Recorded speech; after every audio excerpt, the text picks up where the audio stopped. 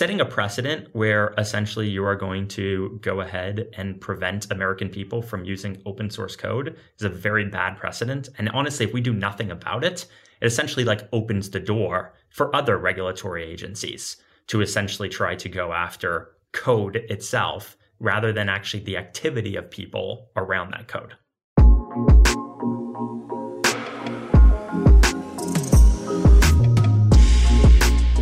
Welcome to the Unstoppable Podcast, the official podcast of Unstoppable Domains and the go-to place for everybody to learn about the latest innovations in Web3, NFTs, and the decentralized web.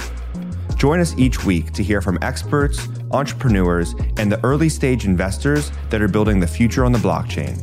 Not only will this podcast help you understand why these emerging technologies are so important, but you'll also learn how you can become a pioneer in the metaverse.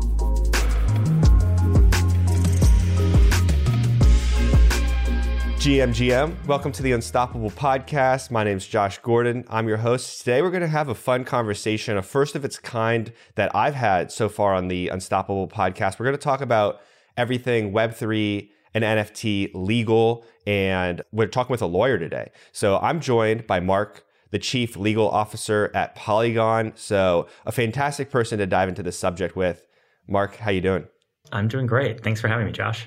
You're welcome. It's been a particularly interesting week around the law topic. So I think this is a timely conversation, but I think as like innovation and tech progresses, you go from this early point where people are just trying to like create, everyone's just scrapping together code, putting together an NFT project. And then as things become maybe more official, as the industry gets more adoption, now you start entering all these questions of what kind of legal protection do you need to consider or take or implement? And like from a high level, that means the industry is progressing, right? Once you start entering like those legal conversations. But how has this past year felt for you? I'm sure it's been a pretty crazy whirlwind as you're implementing a lot of things that are being discussed or thought about for the first time.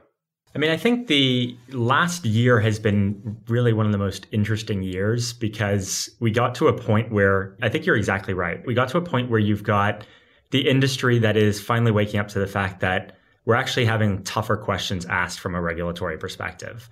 We basically also have a ton of laws that are being kind of considered, not just in the US, but outside of the US for the first time, right? We actually have politicians that are focused on this. And so we're getting to a point where we still have very, very little guidance from a legal perspective, but you can basically feel like it's coming, right? And I think something we might talk about later being like the tornado cash sanctions, I think is probably one of the biggest things that has happened. But really, like in the last year, you've seen a few things, right? We've heard about Uniswap having received a voluntary disclosure request from the SEC. We've heard about Coinbase having to drop its Lend product because of the SEC. Basically heard of a bunch of like legal issues that are arising purely from the fact that the regulators are really starting to step in a little bit more. But I'd still say that like one thing that we haven't seen as much is any kind of like real action against NFT or DeFi companies that you would have expected. And I think the answer to that is really they're working on it.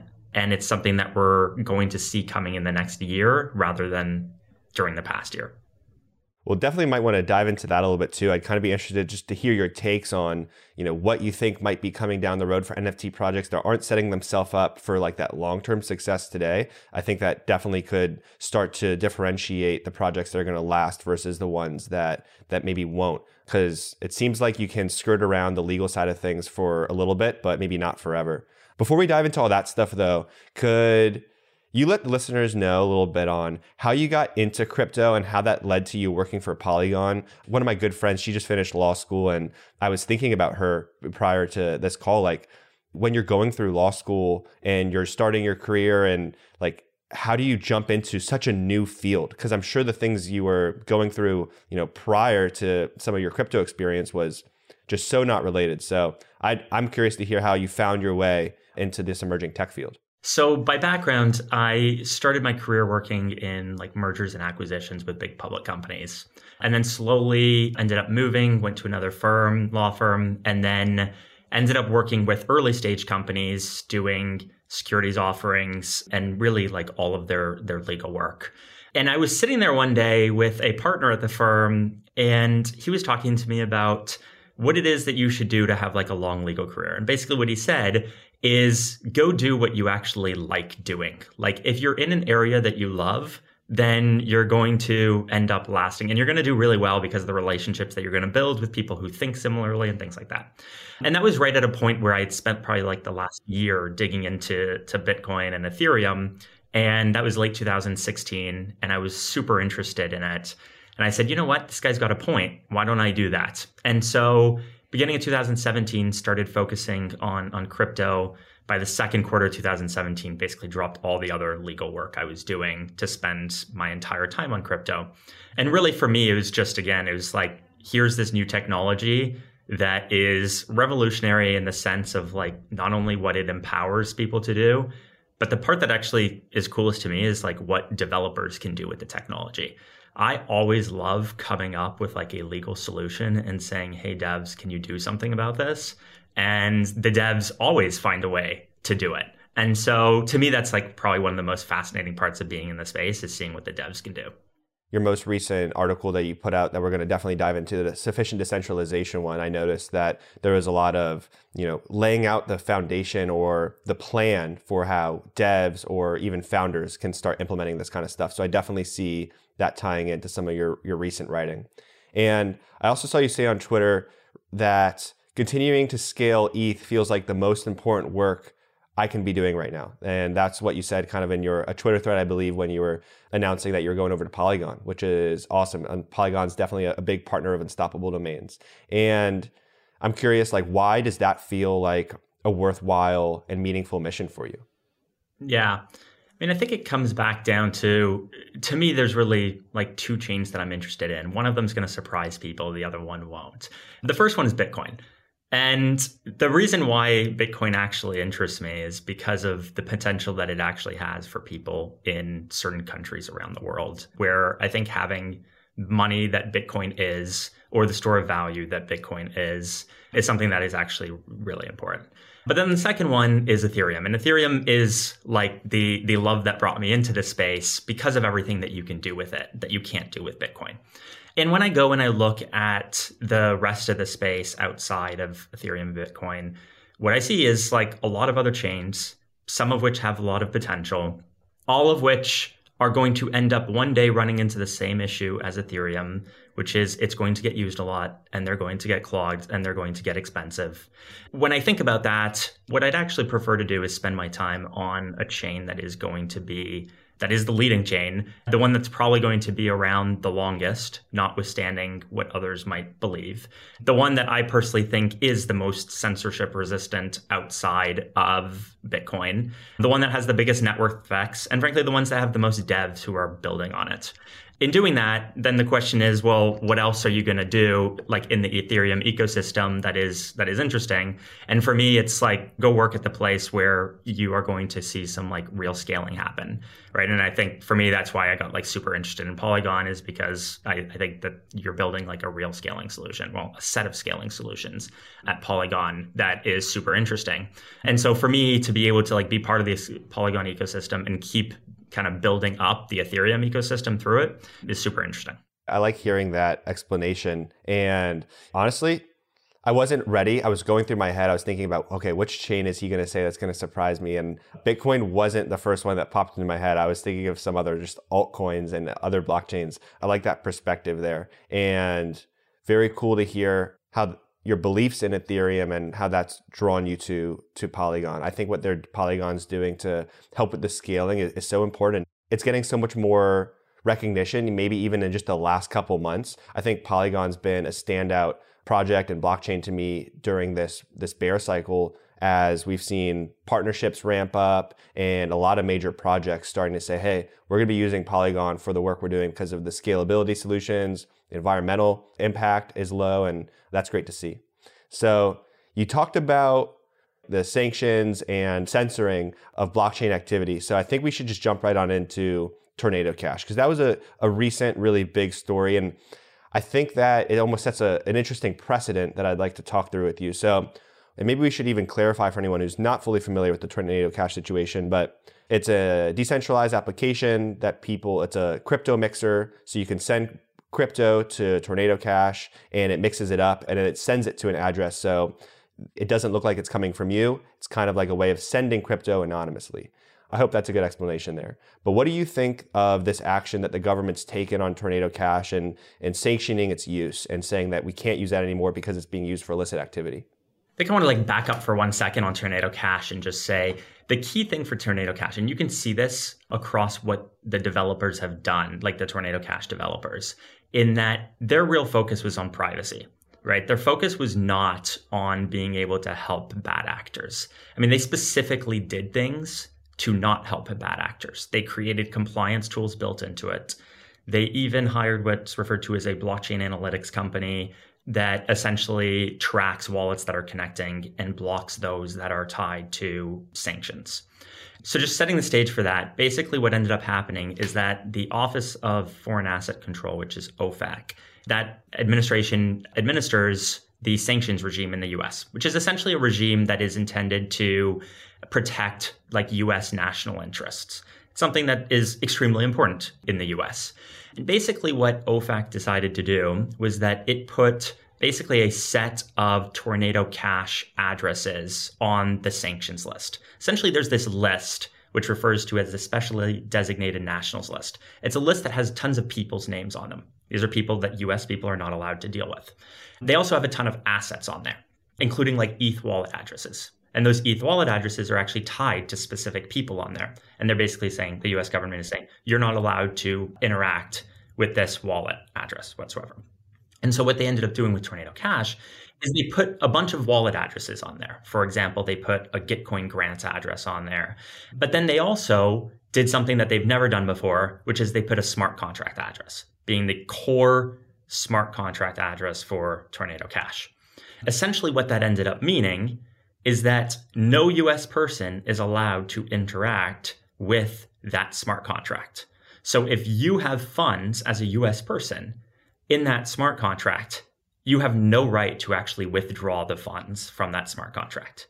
Now, the intended purpose of this is to basically say, we want to stop North Korea from being able to launder money through Tornado Cash. But the thing that OFAC did not do at all is think about the collateral impact of that, right? And basically, one of the biggest collateral impacts is the fact that now US people who have funds in there literally have no right to take their funds out of it. The problem with this, other than this collateral impact, is that basically what the US government just did is it took a neutral technology, being Tornado Cash, which is just as neutral as the internet and just as neutral as Ethereum. And it basically said, because this has been used roughly 30% of the time for nefarious activity, we are going to put it on the sanctions list. And that's basically where we stand right now.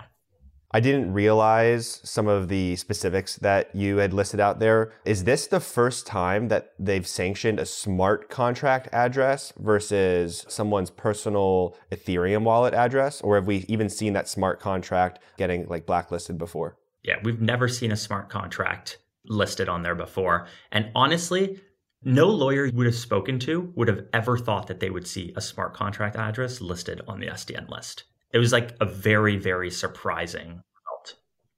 So I'd like to kind of break down here, what does it mean as a precedent that's being set that this open source code is being criminalized, that the smart contract address is being criminalized? In a non-Web3 comparison, I'm almost thinking, is that the equivalent of saying you can't use Venmo because some people Venmo drug dealers or, something like that? I mean, that's what it seems like in my head when I'm thinking about the explanation. I'd say it's even worse than that.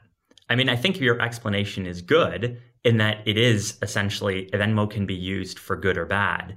But the difference with Venmo is that there are actually people behind Venmo who can actually decide whether they want to stop a transaction or not stop a transaction, whether they want Venmo to be used for good or whether they want Venmo to be used for bad. This is even worse with Tornado Cash because there is nobody to make those decisions. The core Tornado Cash smart contracts admin keys were burned. There is nothing that anybody can do about those contracts whatsoever. So people are going to continue to launder money through Tornado Cash if they want to launder money through Tornado Cash, even if they're on the contracts on the SDN list. The burning of those private keys is important to note because I saw, and maybe it was by you, maybe it was by other people commenting on the situation, people can recreate, like this is open source code. So someone can spin up another smart contract that does essentially the exact same things as Tornado Cash. But Tornado Cash has been vetted, it's been used, it's something that the Web3 community knows that you can use Tornado Cash without potentially having your funds like stolen from you. And so if someone spins up a copy of Tornado Cash that hasn't proved that they've burned the private keys, you could be now exposing yourself to something super risky. So it seems like it's getting rid of a tech that's been used and like trusted by the community, and then it just brings up this concept of like, what happens when you're sanctioning a technology as opposed to an individual or an entity? And I got this like Brian Armstrong quote, CEO of Coinbase. He said, sanctioning a technology as opposed to an individual or entity seems like a bad precedent to me and it should be challenged. Could have many downstream unintended consequences. So what could the downstream consequences of this be if, this kind of legal practice was looked to be used again when it comes to like crypto tech? Yeah. I think there's a few things. There's some things that are like actually direct impacts, right? So if we actually just look at what I mentioned earlier, which is like US people using Tornado Cash, they can't. Okay, well, that's the first one. That's the closest impact. Then you get one step removed from that and you say, what other impacts are there? Okay, well, what we also saw a lot on Twitter was complaints about people getting blocked from using interfaces. And basically the reason that happened is because a lot of DeFi interfaces, even though the protocols are completely open source and permissionless, the interfaces are hosted in a centralized manner. And so those interfaces, the developers behind them, will essentially use blockchain analytics companies to determine whether they are, in their determination, able to transact with a certain address. Well, what ended up happening is because a smart contract that has sent funds to, I've seen up to like 50% of all Ethereum addresses have somehow touched OFAC, like indirectly through wallet hops, that basically you had a ton of people getting blocked from transacting on different DeFi platforms as a result of that. That's like a second impact. I think the most important one that Brian was referring to is the precedent that this sets from like a technological perspective, which is, I said earlier, like no lawyer would have thought that you would have a smart contract address put on the SDN list. And the reason for that is because you're basically like limiting free speech in that instance, right? So code is speech. We know that. There are limitations on that for what it's worth. Like people talk about the code is speech thing as if it's like a ultimate truth. It's not.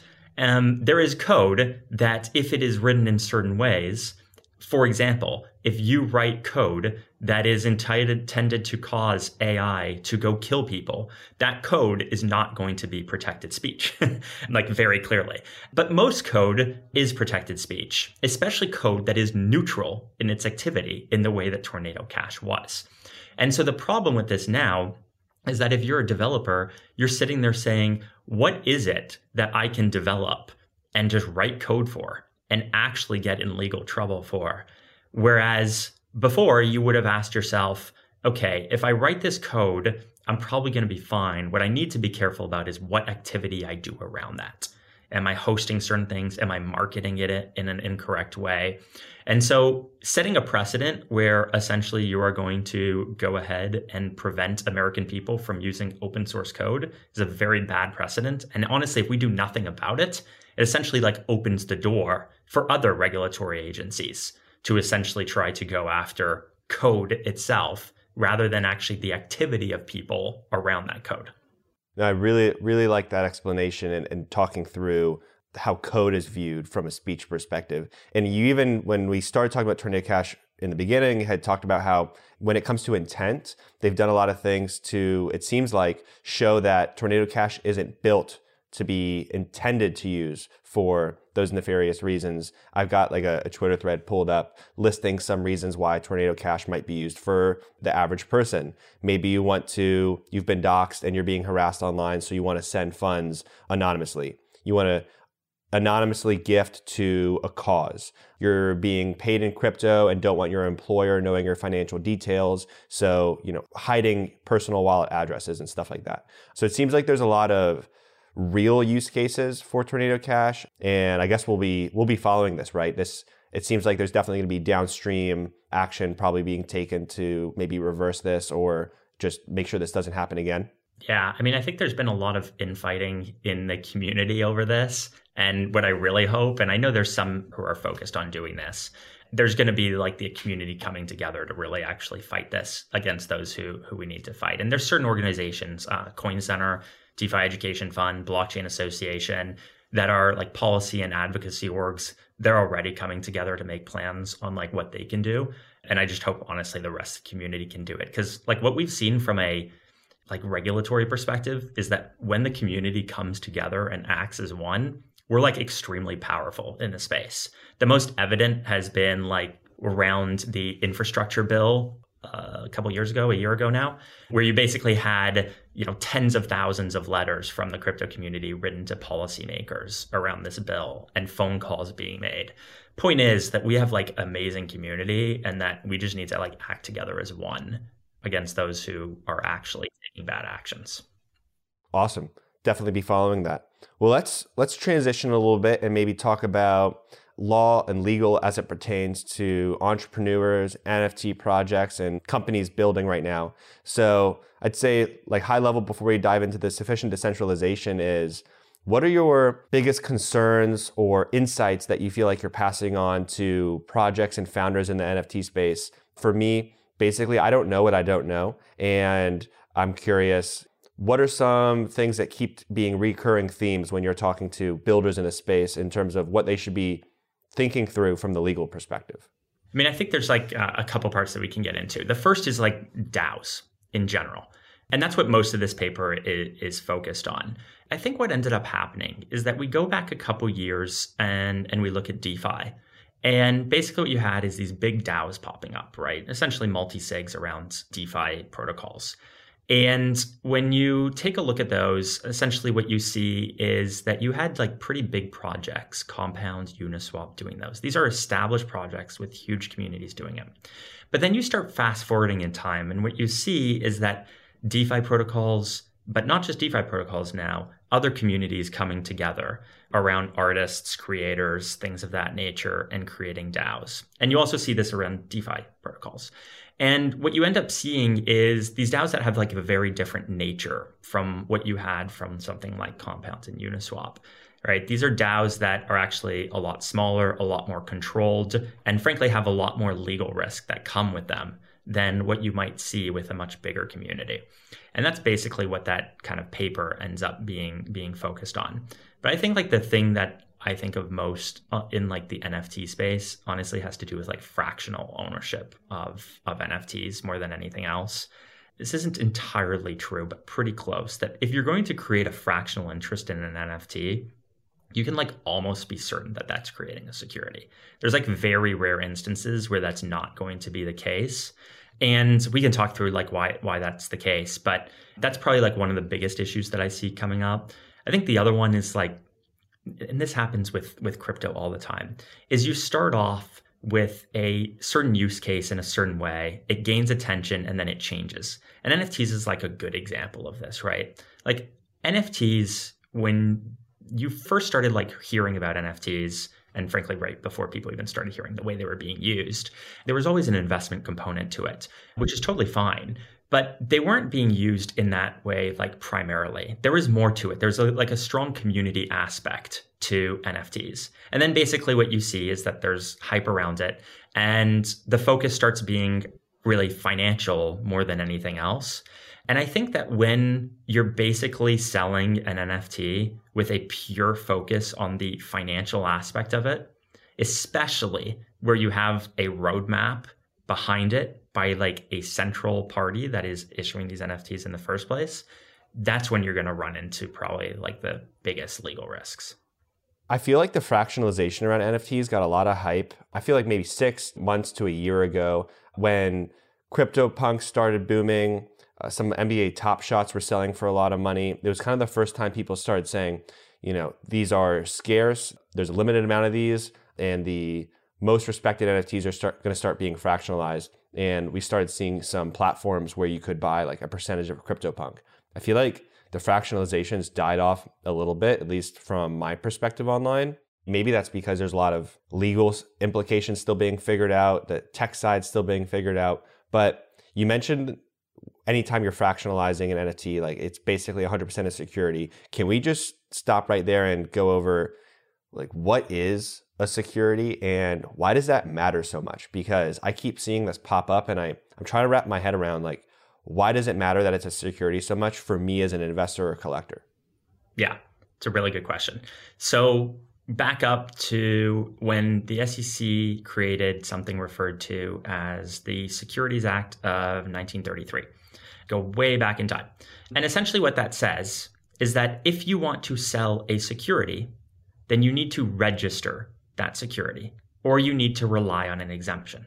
So the question is, what is a security? And the security is a laundry list of terms. It includes stocks, it includes bonds, it includes evidence of indebtedness, and then it has this term that is an investment contract. And this is what you hear about most in the space. So the question is, what is an investment contract?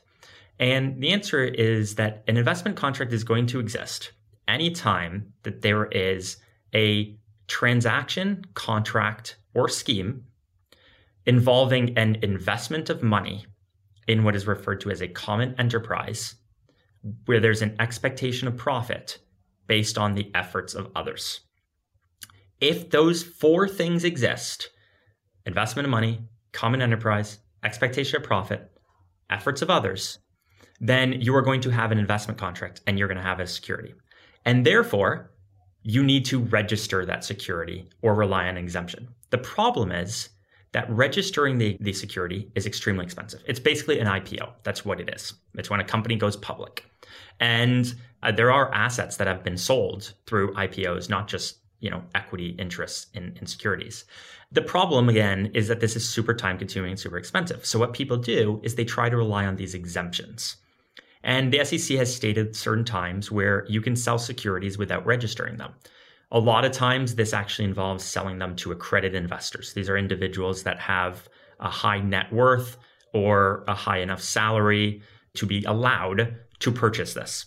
There are other times where you have like a hybrid. It's like still considered an exemption, but it's like a little bit of a registration and a little bit of an exemption referred to as Reg A+.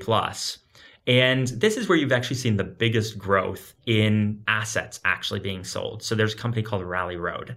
They basically sell, I think it's cars or groups of cars, I think individuals sometimes together, through this Reg A+ process. And that allows them to sell it to the public. Point is that the second you are a security and you sell it in that way, now you have a very limited ability to resell it. Because the only way that you can resell these things on any kind of an exchange is if this exchange is registered, like the NASDAQ or NYSE. Those are where you need to sell these types of assets. Problem with that is not where we want to be selling assets. Coinbase is not registered. FTX is not registered. That's really the issue. OpenSea looks rare, like any of these decentralized applications. Like with crypto, there can be a new decentralized marketplace popping up every week, and there's probably very little expectation that all those are going to get registered following these guidelines, especially because some of them might be created by people outside of even the US. Yeah.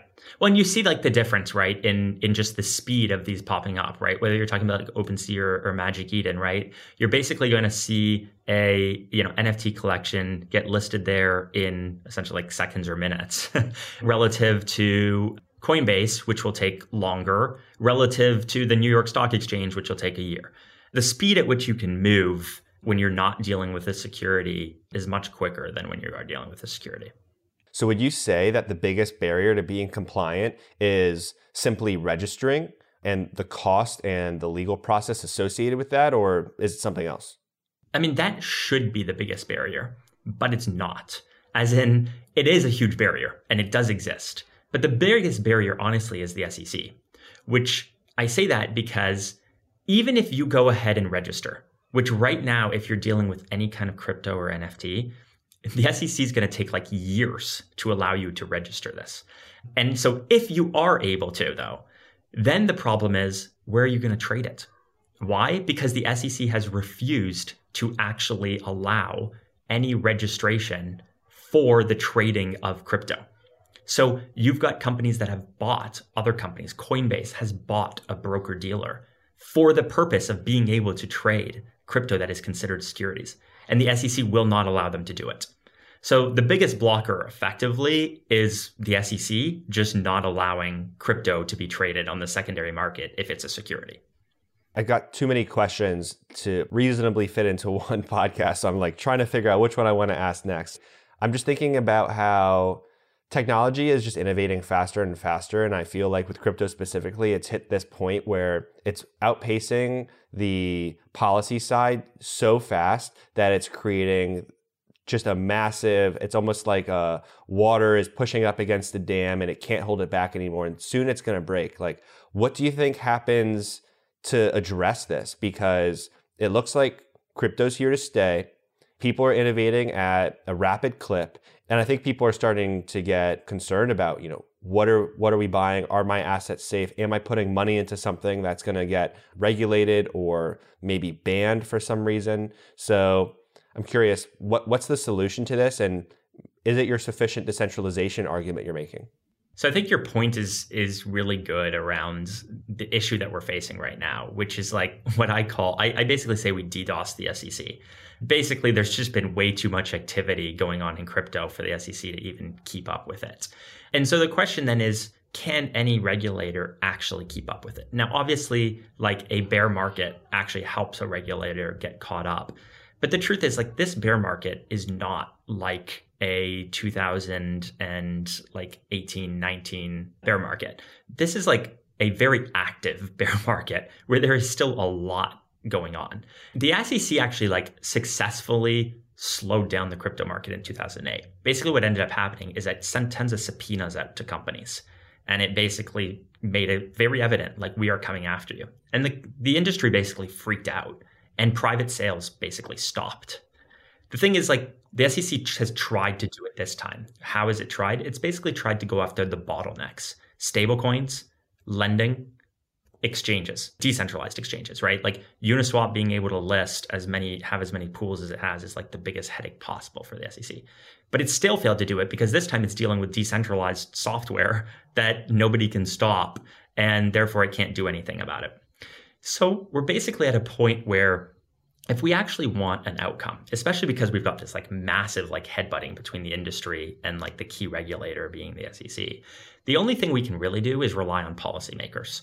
And this is why you see like a lot of advocacy going on in the crypto space. So this is like, if you go look at like many companies, even like decentralized exchanges, the companies that develop them, right? Go look at Uniswap. They have like a head of policy over there, right? Go look at most other, honestly, like big crypto companies. They have a policy position over there. And if they don't, they actually have somebody doing the policy work. Why? It's because the only real solution is to get policymakers, i.e. Congress, to actually pass laws that are going to make this manageable. Right. And it's going to be necessary because honestly, the SEC can't keep up with it. And we do have certain regulations that are necessary. Like, we need consumer protection. We should not have people getting ripped off all over the place because of like inaccuracies on interfaces or assets being frozen because they were stolen, but without any notice of that at the time of the purchase. There's bunch of these things that are going to need to be addressed because honestly, they're just important to address, and they can be addressed without like harming the permissionless nature of the technology. But it's just not going to come from the regulators. It's going to come from the policymakers. You mentioned consumer protection, and it kind of made me think of what we're seeing in Canada just this past week with Ontario imposing some crypto sanctions on how much crypto you can buy per year. The policy they put out was $30K for the average investor. But if you're an accredited investor, I think you have an unlimited amount you can buy. And in their reasoning behind this, it specifically states it's to protect consumers from like risky investments. And I don't know, I'm someone who's not an accredited investor. None of my friends are accredited investors. And a draw to me to the whole Web3, NFT, and crypto ecosystem is this open financial world where we can all participate. It's frustrating sometimes to see some of these regulations block the average investor from opportunities in the name of protection. So that was one thought that came in my mind. And, as we also talk about this policy thing, another thing that I think through is, you're probably familiar with Balaji, the former Coinbase CTO, and he talks a lot about like crypto nation states. And what I kind of hear from you talking is a battle between like crypto and formal government, and they're headbutting, right? It almost feels like the only reasonable way for this to end up is just crypto to, there will be regulation, but it kind of feels like we're pushing for less and less regulation ultimately around crypto because we're going to realize it almost can't be regulated. And I wonder if just we're going to get to this state where like crypto operates in this government-free zone almost. I don't know, that might be too idealistic, but it's kind of what I hear when I hear you talking about these clashes between government and, open source contracts. Yeah, it's a really interesting point. I love Balaji's view on this, but in my view is there needs to be an intermediate state. I don't know Balaji personally, but I think if you were to go to him and say, how long is this going to take to play out? Right. The answer is going to be like 10 years until you get a true like nation state, if not longer than that. And so you need this intermediate step, right? Because we can't go another 10 years doing what we're doing right now. But honestly, the problem is what you described in Canada is like the epitome of the issue here is like we have these laws that are intended to protect people. And I truly believe, I don't like to be grandiose. I don't believe that like they're trying to protect incumbents. I honestly think they think that's a good way to protect consumers. But like, it is extremely harmful. If you look at like the value that has been created over the last 10 years, it has been like private companies and it has been crypto. And basically you can't buy those things in a regulated world. If you are not an accredited investor, the only thing that has allowed people in crypto to actually gain any kind of true like worth has been the fact that it hasn't been highly regulated. But then when you see Canada and you see the laws that it puts in place, you actually see how ridiculous this is. That 30K limit on crypto in Canada only applies to 4 different cryptocurrencies. I think it's BTC, ETH, LTC, and BCH. Bitcoin Cash. Yes, they're protecting people by letting them buy Litecoin and Bitcoin Cash. They're living back in like 2018 or 19 or whatever it is when Bitcoin Cash was created. The point is that like the regulators really do not, in my opinion, like know what they are doing in many countries. I actually think the SEC, they're like pretty good about it. And really policymakers need to get like educated and educated big time. Like right now, when I think of like education in this country that is being pushed in crypto, honestly, it's a lot of lawyers and policymakers that are like doing it. We actually like need way more communities to be going and talking to policymakers and explaining crypto to them and explaining why it actually matters. They need to explain all of these different parts to it so that they can actually pass laws that make sense. Because like when you look at this Canadian law, it literally does not make sense. Clearly, there was insufficient advocacy and education because otherwise they would have never made the decision that they made. 100%. Yeah, really appreciate that breakdown, Marc. So I've talked about it a couple of times. I mentioned it. I really want to just touch on your sufficient decentralization article. It was in depth. I read the whole thing. I liked it. And I just want you to hit us with what is sufficient decentralization? Because I think it kind of gets to what we've been talking about for the last 20 minutes around securities, the problem they pose, the risks. And ultimately, I think your sufficient decentralization argument is how projects can classify themselves as not a security and avoid some of these challenges, right? So in just a high level, what is it? And then what are some of the ways that projects can address to not become a security? Yeah. So the whole purpose of the article was to really focus, as I mentioned earlier, on DAOs and how it is that, token holders in those DAOs won't be holding tokens that are considered securities or to be like part of securities because they're investment contracts. And the concept of sufficient decentralization actually comes from an SEC staffer So this was the former director of a division called corporate finance, Bill Hinman. He gave a speech that is very well known back in, I believe it was 2018, where basically what he said is that Ether may have been sold when it was initially sold as a security. More specifically, he said, leaving aside the initial sale of Ether, transactions in Ether right now are not transactions in securities. And his explanation for that was because if you look at the current state of the Ethereum network and of Ether and of the participants in the network, you no longer have this others from the Howey test to look at for whose expectations of profits you might expect to have. So like if you look at when Ether was initially sold, you had the Ethereum Foundation and you had Vitalik there, and Ether was sold, and it's reasonable that people might have thought, I'm going to make a lot of money on Ether because Vitalik is a genius and he's got this roadmap for Ethereum that is really impressive, and they're going to attract a lot of devs here and then a lot of users, and we're going to make a lot of money. Okay, reasonable. And that's basically what Bill Hinman said. But then what he also said is now fast forward to where Ethereum was then and where it is now. And you look at that and you see tens, if not hundreds of thousands of developers all driving billions of dollars of value through Ethereum. They are hosting podcasts. They are putting out advertising, all for things that are growing the Ethereum ecosystem. And when you see that, what you start looking at and you say, okay, the Howey test for whether there's an investment contract focuses on, at the very end of it, is there an expectation of profit based on the efforts of others? I personally do not expect to profit from my Ether based off of what the Ethereum Foundation does. Like, sure, like ETH2 is going to be important. It's going to impact the value of Ether. But honestly, if all of the dApps on Ethereum go away, Ether's not worth anything. It doesn't matter, ETH 2.0 or not.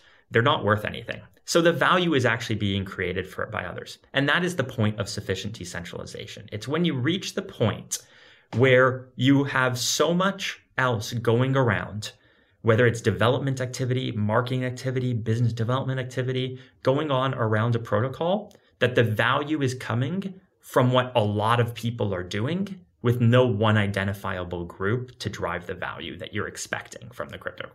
Makes a lot of sense, and I appreciate that explanation. Very interesting to think about how that applies to different NFT projects, different tokens, and ultimately how that could lead to regulation impacting them down the road. So if you're listening right now and you found any of that like interesting and you want to learn more, definitely recommend reading through Marc's article. We'll be sure to like link it in our descriptions and whatnot so you can find that. Awesome. And then I just want to list out a couple of ways that you mentioned thinking through reducing risk to Web3 participants was around protocol development, business development, growth and marketing, intellectual property, and governance decisions. So we don't have time to dive into all those today, but I thought that was a really cool breakdown. And even just thinking about how like Unstoppable is approaching it with, making some code open source, making things interoperable, how you think about using grants. It definitely gives like founders and entrepreneurs a good framework for how to think through, all right, what areas of the business do we think about decentralizing? And there's this big like debate in crypto around like, oh, are you centralized? Are you decentralized? But I think what you also mentioned is like that decentralization can happen over time, and it can happen to different parts of your business through that time frame as well. Just becoming a fully decentralized DAO, like you mentioned, you sacrifice efficiency for innovation in a lot of standpoints, and or just decision making. And so speed and efficiency, right? That's these trade-offs you're making. It's tough to grow something maybe fully decentralized off the bat. So thinking through how you can apply it to different parts of your business is, I think, a useful exercise. Josh, you summarized that better than I could have. I seriously have. I got like 5 pages of notes in front of me. If it was printed out, I would have annotated the whole thing. So I found it really interesting. I'm glad you thought I summarized it. That was my biggest fear. I was going to mischaracterize it because we don't have enough time to dive into that today, but maybe on a part 2. Let's do our web 1, 2, 3. And I'm going to try something I haven't done on the Unstoppable podcast before. We're going to use a transition sound. That was fun. All right, let's do Web 1, 2, 3. I got my first question for you. Who's an influential Web3 creator, entrepreneur, or collector that's inspired or educated you in your NFT and Web3 journey? Yeah. Can I name two? Because the first one is Vitalik. It's such a cop-out, but I'm going to name him anyway, because bottom line is like, we just wouldn't be here without him. And if you just look at the way that he has like been able to bring a community together, build a technology that is amazing, and then basically let it go. Yes, he's influential, but ultimately, like, he's actually done a very good job of letting Ethereum grow in the way that it can grow on its own. So that's the first one. The second one that I'll point to might seem like random to some, but it's very meaningful to me, is I just left DYDX where I was the chief legal officer. And the founder over there is Antonio Giuliano, who used to be a former Coinbase employee. But basically what he did is that he pushed me, and he pushes the company, and I think he pushes the space to think in a way that is different from many others in Web3. He basically pushes you to think, how can we actually operate efficiently in Web3? He's actually one of the ones who like pushed me to get a paper like the one that I wrote out there. Because the bottom line is what we've seen is a lot in Web3 is like companies drowning, protocols that don't go anywhere. And basically what he's focused on is how do we actually maintain decentralization, but actually push something that can be used by a broad number of people. And I think it's like takes like a lot of focus to be able to do that. And he's done that incredibly well.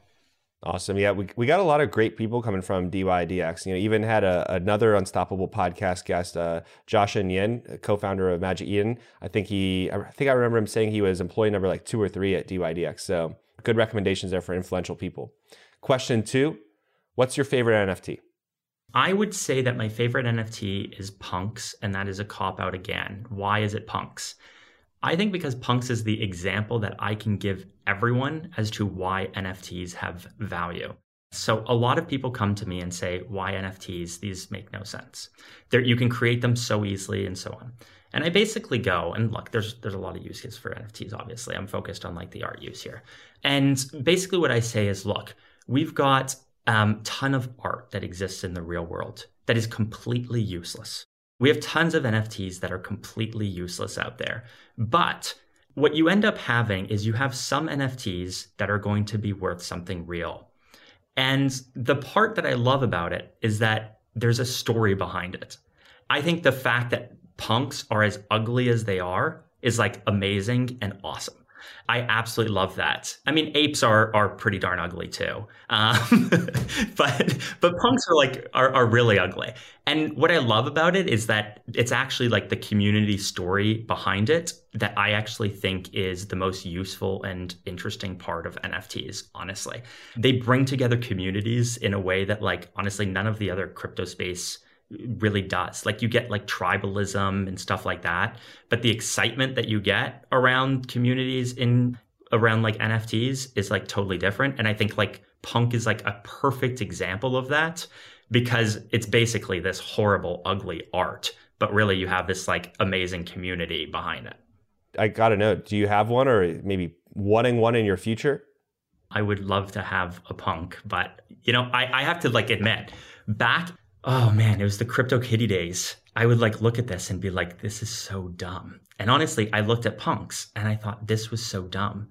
And it took me some time to really like get inspired to be like, okay, to me still NFTs is about the community. It's still what I love about NFTs now. But it took me like a long time to actually realize how awesome it is. I mean, side note, exact same thing for Bitcoin. My friend introduced me to Bitcoin in 2013, and he bought $3,000 of Bitcoin. And I told him, dude, what are you doing? You're insane. This is a total scam. And somehow he listened to me and he sold it, which I feel very bad about. He's still my friend, surprisingly. So clearly I'm like slow to things. And same thing with NFTs. I looked at it and I'm like, this is not interesting. And it kind of took me a little while to like realize, and then it hit me and I'm like, okay, this is actually pretty awesome. I mean, look, I think any time that you're completely having to reframe the way you're thinking about things, the punks are and Bitcoin, these are some of the first times you're thinking about digital assets, digital currencies, digital art, and ownership of digital assets too. So I wouldn't call you slow. I think you're still way ahead of the curve, but appreciate you sharing, that perspective. Third and final question. In 5 years, what's the craziest thing you think we'll be doing in the metaverse that people just aren't talking about yet? I don't know enough about what people are talking about because I feel like the conversations right now around the metaverse are like very like Web 2 driven. I think probably like one of the most interesting things is that I think that the metaverse is going to look completely different from what anyone is expecting, right? So the metaverse is like right now, they basically like everything that is being built around it looks like the real world. It's like honestly not super innovative, to be honest. I think it needs to be like completely reworked. And I think that is what's going to happen. I think that when we fast forward 5 years, we are going to be in a metaverse that does not look like our world whatsoever and actually makes us think about the world in a completely different way. And I have no idea how many people think about the metaverse in the same way as I do. But to me, like we're going to walk in there and we're going to say, this was so obvious, but I never thought about it. And it's not going to look like our world at all. Well, thanks for sharing all that and your take on the metaverse. So I just want to say thank you for coming on the Unstoppable podcast. I think the listeners are really going to find this episode insightful and just learning a lot about securities, legal challenges. It's a good conversation and one that's going to be ever evolving. So can you let us know where can we find you on Twitter, online, and keep following the work that you're doing? Yeah. So first, thanks for having me, Josh. It's been tons of fun. You can find me on Twitter at Boiron Attorney. So just last name attorney. Awesome. And yeah, that will be linked in our podcast episodes too for it to be easy to find.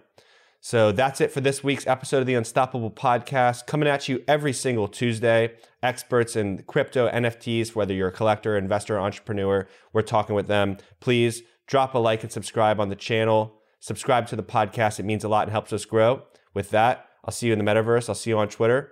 See you next week. Peace out.